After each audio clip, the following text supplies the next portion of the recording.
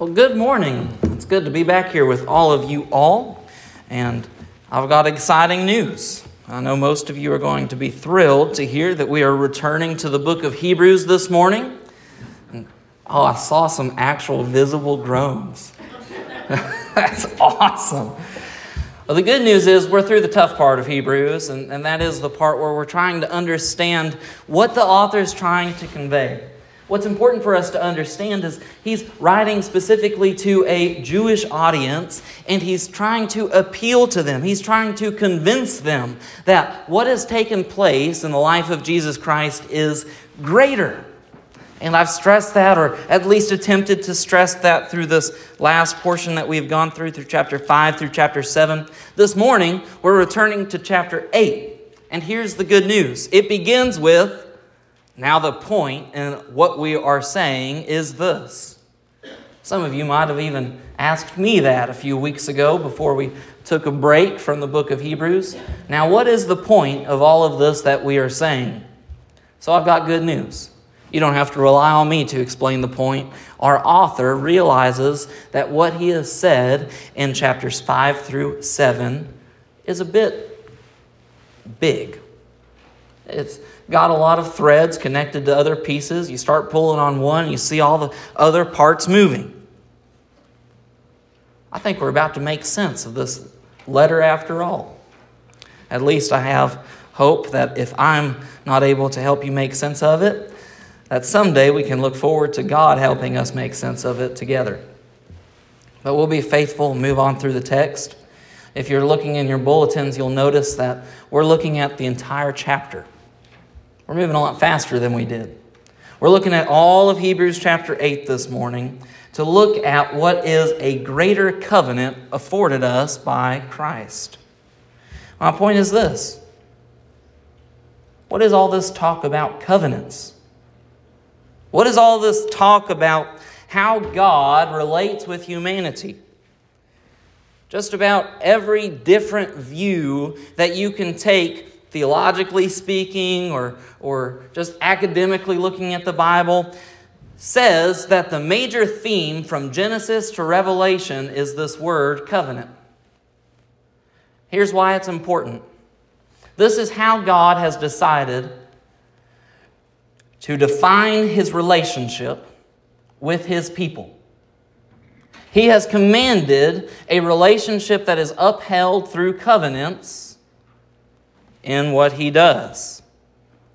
This is exactly what we find in Hebrews chapter 8 as we read that what Christ has established is a replacement covenant for what existed all throughout the Old Testament. Why does it matter? Because we just sang a song that affirms, He leadeth me. Here's the question we should ask. What does it mean when we say that God leads us? For the people of Israel, it would have meant that God led out before them as they crossed the Red Sea into the area of Sinai where they would become wilderness sojourner wanderers. It would be God that would lead out into conquest into the area of the Horamites, the Amalekites, and all those other ites. It would be God that went out before them. But in the New Testament, it's not simply God in a provisional sense going out before us. It is the Spirit. God coming to take residence in the heart of the believer so that we would be transformed, so that our thoughts would change.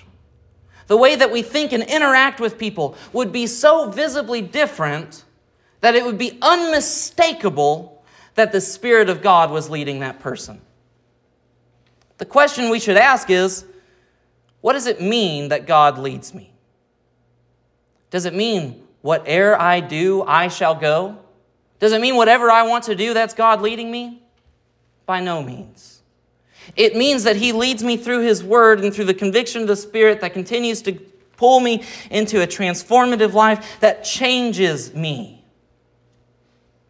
My actions will be reflective of that if He leads me. A life void of Bible study will certainly never be able to reflect such transformation. With that said, let's look at the text. And before that, let us pray.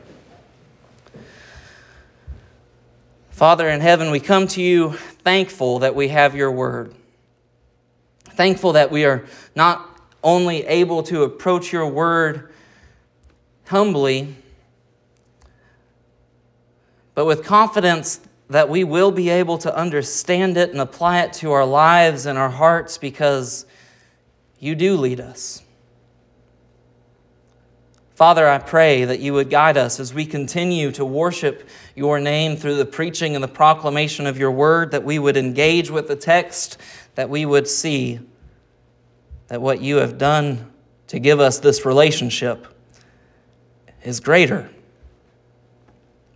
than anything we could possibly imagine and anything we could possibly deserve. Guide us now. In Jesus' name we pray. Amen. The text begins, "Now the point in what we are saying is this. We have such a high priest, one who is seated at the right hand of the throne of the majesty in heaven, a minister in the holy places, in the true tent that the Lord set up, not man. For every high priest is appointed to offer gifts and sacrifices. Thus, it is necessary for this priest also to have something to offer. Now, if he were on earth, he would not be a priest at all, since there are priests who offer gifts according to the law. They serve a copy and shadow of the heavenly things. For when Moses was about to erect the tent, he was instructed by God, saying, 'See that you make everything according to the pattern that was shown to you on the mountain.' But as it is, Christ has obtained a ministry that is much more excellent than the old, as the covenant he mediates is better, since it is enacted on better promises. For if at that first covenant he had been faultless, there would have been no occasion to look for a second. For he finds fault with them when he says, 'Behold, the days are coming, declares the Lord, when I will establish a new covenant with the house of Israel and the house of Judah, not like the covenant that I made with their fathers on the day when I took them out by the hand to bring them out of the land of Egypt, for they did not continue in my covenant. And so I showed no concern for them, declares the Lord. For this is the covenant that I will make with the house of Israel after those days, declares the Lord. I will put my laws into their minds and write them on their hearts, and I will be their God, and they shall be my people. And they shall not teach each one his neighbor and each one his brother, saying, 'Know the Lord,' for they shall all know me, from the least of them to the greatest. For I will be merciful toward their iniquities, and I will remember their sins no more." In speaking of a new covenant, he makes the first one obsolete, and what is becoming obsolete and growing old is ready to vanish away. I have 4 main points this morning as we look at this text. And I realize it's a large section of Scripture to look at in a sermon, a whole chapter. We're going to be here all morning. So I hope you all had a well-balanced breakfast. My children recommend cheese sticks. I mentioned to Miss Deanne that includes high protein from the mozzarella, as well as the carbohydrates on the outside, and a healthy portion of fat in the grease that it was fried in. So that's a balanced meal as far as I'm concerned. What we need to know about this covenant, first, is that it's been improved on the original covenant. I said this covenant idea is something that throughout the entire Bible has been significant. What's significant about it? That an almighty, all-powerful, wonderful God declares, commands that he's going to interact with who? Humanity. He's going to interact with humanity on special terms. Now, why are these terms so special? It's because we're dealing with God. He's all-present, all-knowing, all-wonderful, all-good. We have to have special terms to know how to interact with him, especially considering that humanity has fallen from the way that they were originally created and exists in a state of being totally depraved. Well, God's holy. We need special terms to interact with him. What do these terms look like? our author makes reference specifically to the terms and conditions set out as they came out of the land of Egypt. Now, there were covenants before that. We know there were covenants before that. I think there was a covenant in the garden. Be fruitful and multiply. God's commanding His interaction with humanity. Sin ruined that one, and so the covenant changed a little bit as God made a special promise with Abraham, and He said, I'm going to make you a great generation, as numerable as the stars, in Genesis chapter 12. And this special promise comes with the wonderful revelation that you're going to be a blessing not just to your descendants or those that would come after you, but to all of the world. The whole world is going to be blessed through you, Abraham. And so they were. They became a fruitful generation. They went into Egypt. They grew so big, so populous that the leaders in Egypt got afraid. They said, this is a covert invasion. All these Israelites keep coming in and they're having more kids than us. We're going to be outnumbered. This isn't going to be Egypt anymore. It's just going to be Israel. My goodness, what are we possibly going to do? We might lose our racial or national identity. The people of Israel had been a tremendous blessing to the people of Egypt. In fact, I want to get sidetracked, but they were a tremendous blessing to the people of Egypt, saved them through the drought season. That's why they were in Egypt to begin with. It was through God leading Joseph that they were blessed. The time came that Israel become their own nation. They become their own people, a people who are ruled by God. Not a people who stand up leaders for themselves. Not a people who follow rules that make sense in their own mind. Not a people who do what is right in their own mind and just trust that people are generally good and they have their best intentions at heart. No. This would be a people so scrupulously committed to serving God that everything that they would do would follow His commandments recorded in Numbers, Leviticus, and Deuteronomy, and parts of Exodus. You do what God commands you to do, and I will be your God. And it's a good thing that the nation of Israel was able to accomplish all of that, right? If you spend time reading your Bible, if you're going along in the Bible reading plan that we're going through as a church, we've just finished the book of Judges. That's not what the people did. Even with Moses there leading them, the covenant fresh on their minds, that's not what they did. They broke the covenant. They decided to worship the Baals and the Ashtaroth. They decided to worship false gods.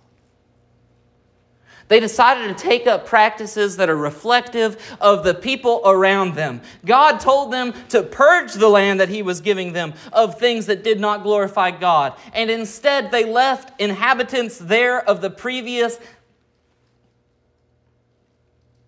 false god, idol-worshiping, no good, fallen humans that they were supposed to be pushing out.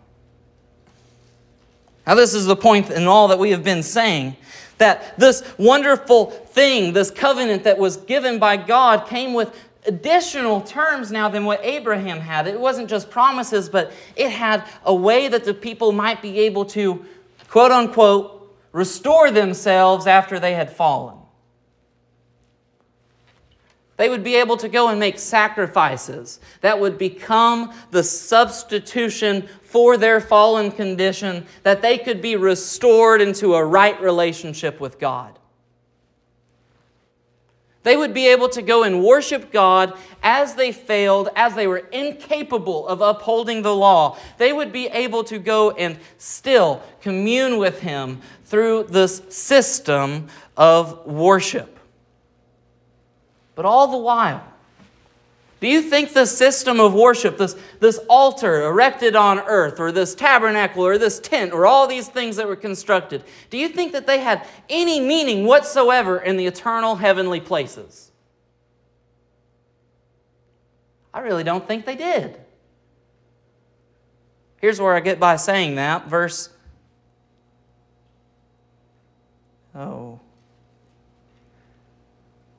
Is it verse 4? Now, if he were on earth, he would not be a priest at all, since there are priests who offer gifts according to the law. They serve, it's verse 5, they serve a copy and a shadow.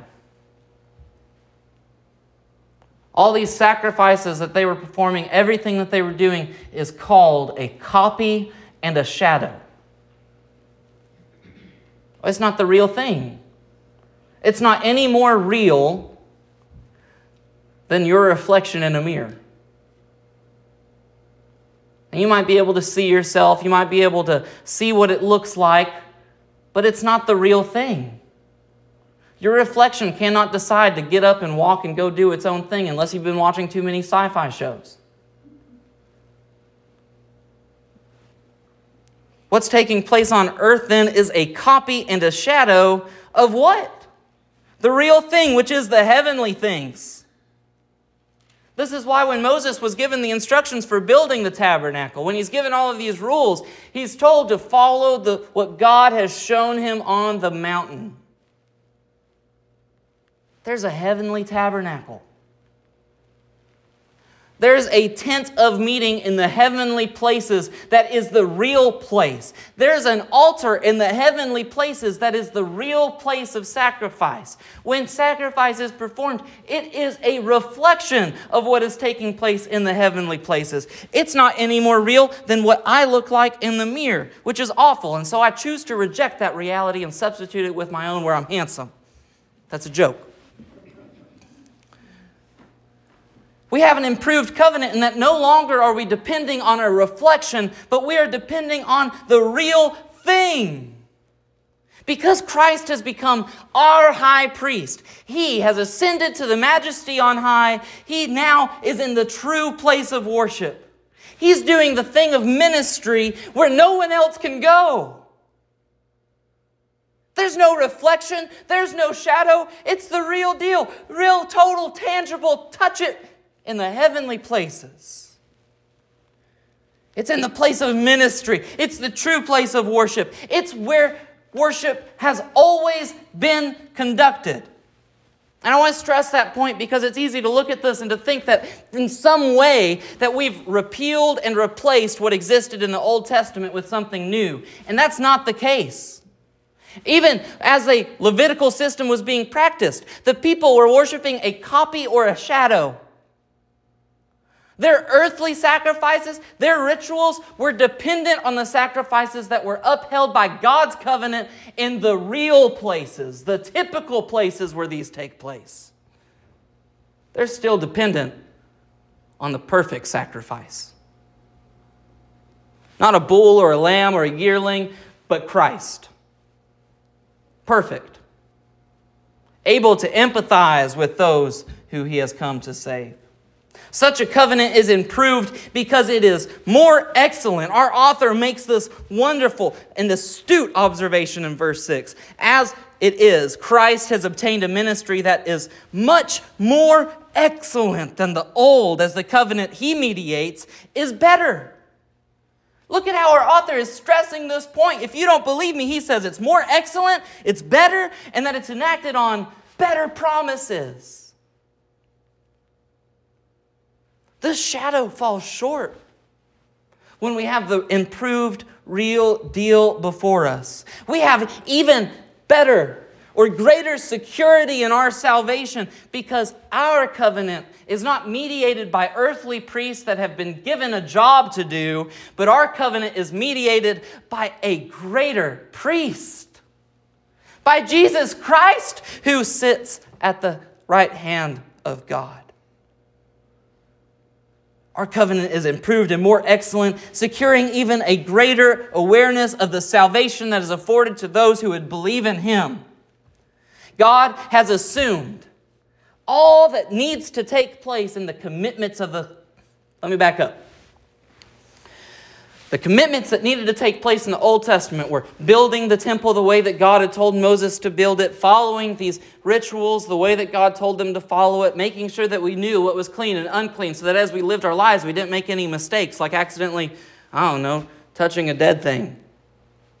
That's bad news for most huntsmen and fishermen. If you're unclean, get out of the camp for 7 days. You need to make sacrifice on the third day and on the sixth day. And then if you've made those sacrifices according to the law, then you can come back. Just saying. That's the law. Well, that's a lot of commitment to take up on man that's already fallen. What does it mean when we say that man is fallen? It doesn't just mean that man is going to do the worst thing possible every time that he has an opportunity to do something. It means that he can't help himself whenever he does fall. He's inclined to it. Because he doesn't even realize how bad it is. My wife has become very interested over the past 3 years of our marriage in, what are those theories called? Conspiracy theories, that's the word. Man, and some of them are so weird. And then there's some of them like, no, that's true. That is the truth. That is absolutely the truth. I have no doubts about it.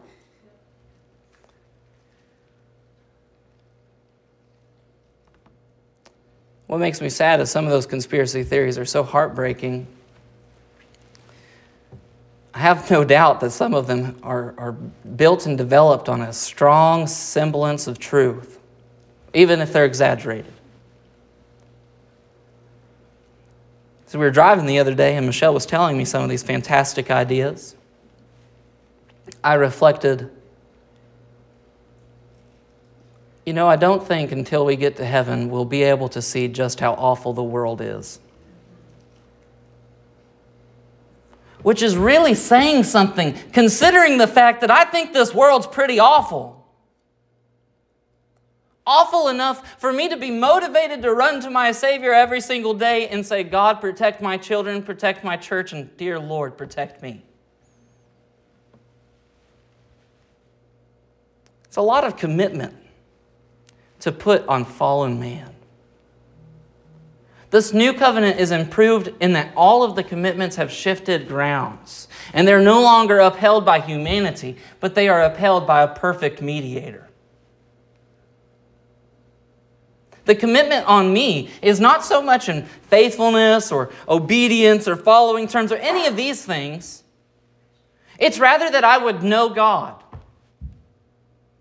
Simply that I would pursue Him. And then if I trust the process, all of these other things that people are concerned with, following the rules and being a decent person, they follow naturally. I can't get it through my head. What makes it so hard for people to understand this? And it turns out it's just because I'm a judgmental Christian that I think this way. I don't get the obsession with being a good person. Everywhere you look, the moral teaching of the world says you just need to be a decent human being and all things are going to work out. If you understand the nature of humanity or how we were created or how these things came into being a decent human being leads to Judges chapter 19. There is no hope in being a decent human being. That's putting the cart before the horse in the plainest sense of that colloquialism. Get your heart right before God and then let the cart follow the horse. Trust in the singular, only mediator who could possibly transform your heart, mind, and soul. And these other things can be secured as well. Jesus Christ now ministers and mediates this improved covenant. Loved ones, I don't want to just point out that this covenant's improved from what existed before, but I also want you to leave here knowing this morning that it's an imperative covenant. Imperative covenant. Hopefully you've already picked up on this and the fact that God doesn't negotiate terms with humanity. As an almighty, all-knowing, all-powerful God, He gets to dictate terms. Now, wouldn't you like that? Next time you go to buy your car and you're dealing with a car salesman, you can dictate the terms to him. God doesn't negotiate. He is holy and greater than possible comprehension. This covenant that has been established with us is imperative. Look at verses 7 and 8. For if the first covenant had been faultless, there would have been no occasion to look for a second. For he finds fault with them when he says, Behold, the days are coming, declares the Lord, when I will establish a new covenant with the house of Israel and with the house of Judah. The old covenant was flawed in the sense that the people could not keep it. Now, was God mistaken in giving them a covenant that they weren't able to uphold? No. It was because it existed as a copy or a shadow of the greater things that were to come. In this almost kind of slowly being revealed to us what is God's ultimate plan. This has been the plan all along.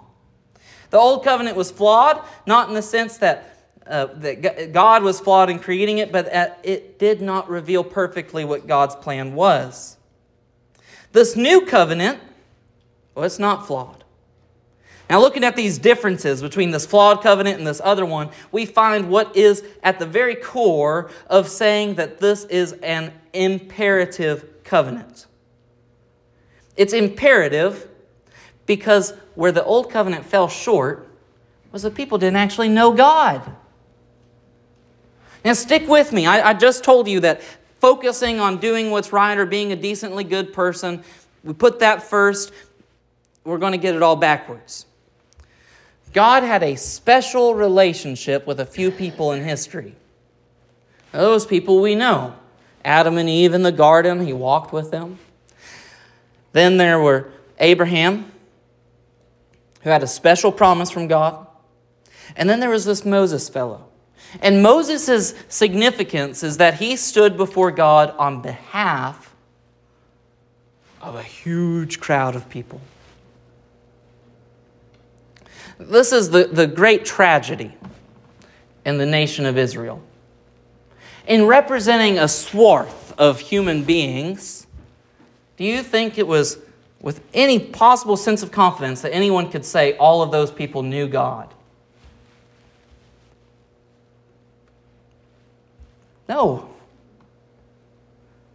Even the entire nation of Israel, I don't think even coming out of the land of Egypt, all of them knew God. Brother Derek, where do you get by saying that? Because God has to keep telling them over and over and over again through 5 books of the Bible, know the Lord your God. I will be your God. Remember what I did for you when you crossed through the Red Sea. Remember that you walked on dry land, but that Pharaoh's army was swallowed up. Remember. Why would he have to keep saying it if they all knew him? They weren't able to know God because they were separated by their sinfulness. They were separated by misunderstanding. They were separated by where they were in history.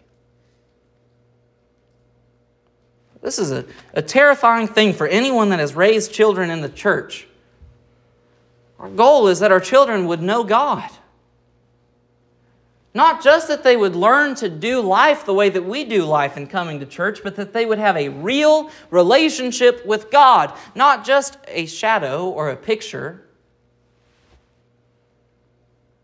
but that we would be able to see transformation taking place in their life. That we'd be able to watch as time passes by. The way that they interact with their fellow man doesn't just reflect decency and common goodness, but it reflects genuine compassion and concern that is only possible through a Savior who has concern and compassion towards people. Why is this covenant imperative? Because there's no other way to know God than Him to place this covenant on your heart. You can read this whole book. You can ascend to high offices in the church. You could surrender to preach. We could license you and ordain you. You could be a pastor of your own congregation. Know this whole book frontwards, backwards, inwards, outwards. Be able to speak in all the academically fluent languages and talk about soteriology and epistemology and anthropology, all your other ologies. And if you don't know God, it'll serve you no good. Likewise, you can serve your whole life in the church, coming to know all the things that you need to learn in Sunday school. Ascend into an office of authority and even an office of servant, of revered service. An example to the church. Maybe even become a deacon. You could serve as a Sunday school teacher. You could serve in all sorts of positions and know the Bible. Be a decent and good person. What some would call an upstanding citizen. And if you don't know God, you're just upstanding by the world standards. It means nothing. Not only that, it will not save you when the day of judgment comes. It is an imperative covenant because we depend upon God to establish this new covenant with the house of Israel and the house of Judah. We depend on God to replace the fault that existed in the old covenant that put obeying Him first so that our heart would be changed. Verse 9 tells us exactly where this covenant comes in, being not just imperative, but being important for us to grow in our faith in Him. That this new covenant is not like the covenant that God made with Israel's fathers on the day when He took them by the hand to bring them out of Egypt. This is why, for they did not continue in my covenant, so I showed no concern for them. This new covenant that I will make with the house of Israel after those days, He's going to put the law into their minds. He's going to write the law onto their hearts. He's going to be their God. And they're going to be His people.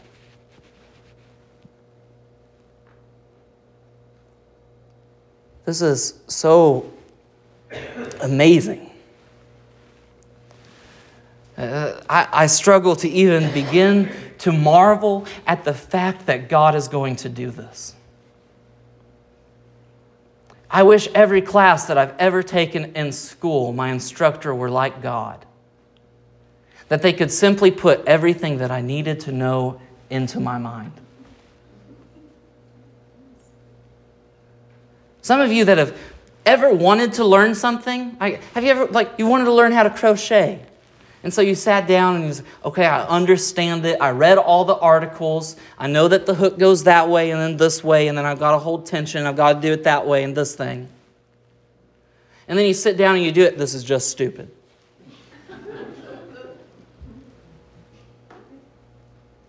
Oh, you have to struggle to learn all of these things. Or playing an instrument.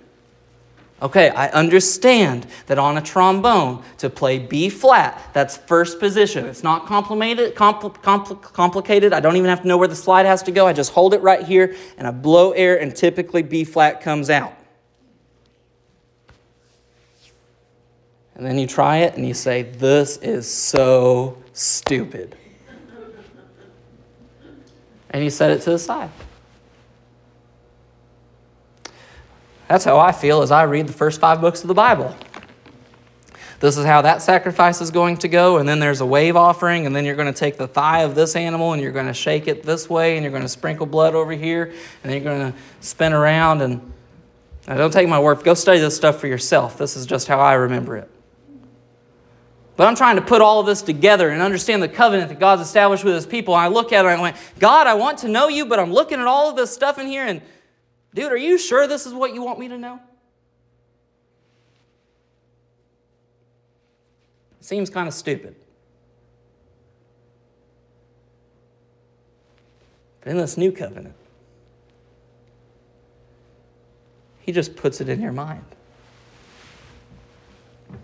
He just inscribes it on your heart.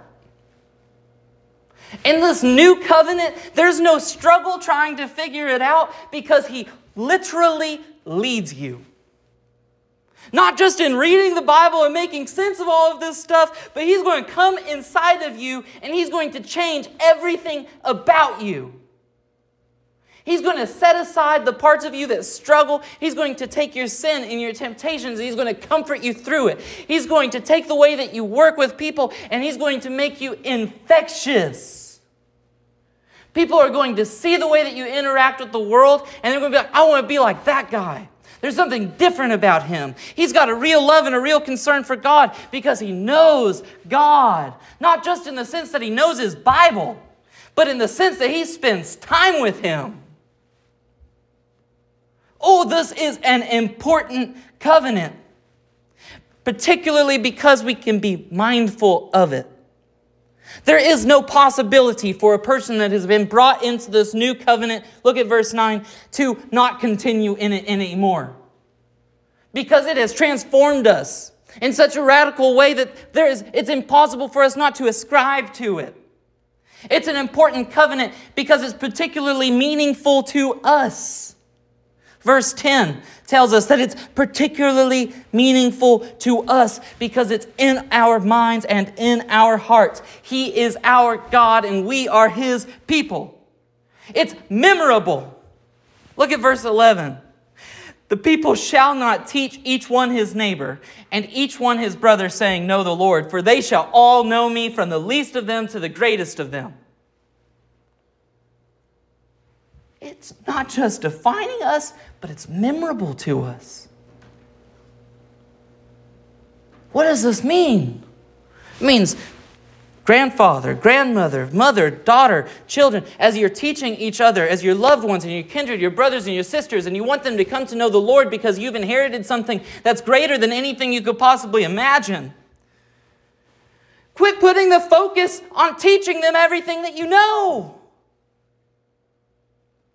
And show them who you've become. Live out the faith in such a tangible way that it's unavoidable. The Bible warns us, sure, people are going to reject us because of this. Because you follow Christ, people are going to hate you and all this and all the other business. But you know what's strange? It's really hard to hate a real Christian. They might step on your toes from time to time. They might make you feel insufficient. You might get frustrated being pointed back to the Bible. But you know what? It's hard to hate them. Somebody that's just dislikable or disagreeable,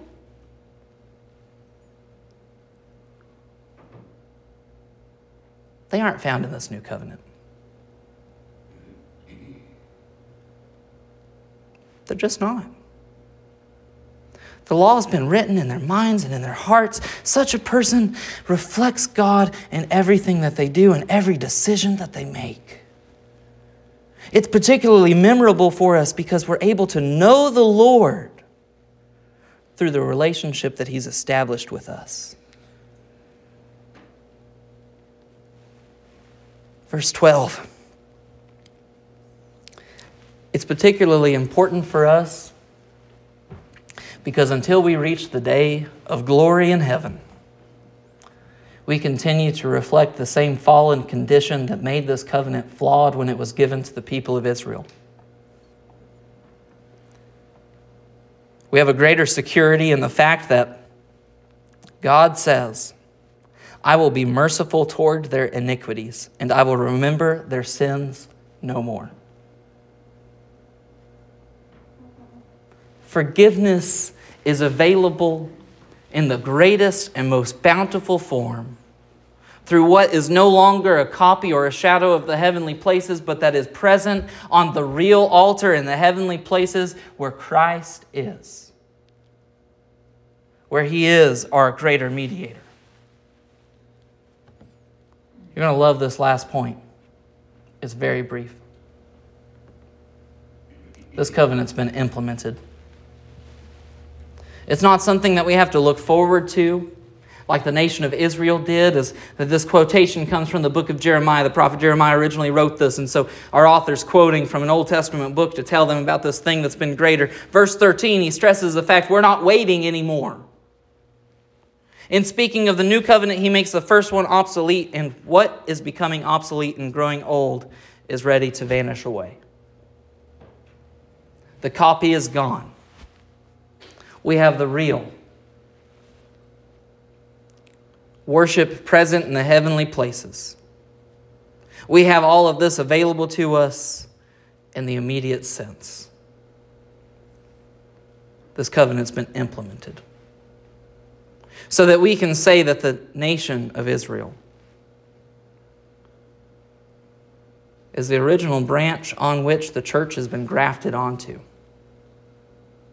Part of one vine and one lineage through the promises of God, inheriting all of the blessings that were afforded to Abraham in Genesis chapter 12. As one entity, we are God's people, no longer defined by anything other than the fact that He has put His word in our hearts. Father in heaven, we praise You. God, we praise You beyond all belief because we did not come to be a covenant people by our own means or our own trying to seek it out. But God, we became a covenant people because You sought us out. Because our hearts have been transformed. God, we don't want to know You because it's something that we desire to impress our friends. We want to know You because You've made us know You. Father, I pray for those gathered here this morning, for Your church as we prepare to sing. God, that we would shout Hosanna and sing glory to Your name, that we would lift our voices up in a way that would glorify You. And God, if there are any here this morning that do not know You, God, I pray that You would put Your word on their heart, that You would help them to see their need for You, and that You would give them the confidence that they need to come stand before this church and declare that they're now part of the family of God. In Jesus' precious name I pray. Amen. Would you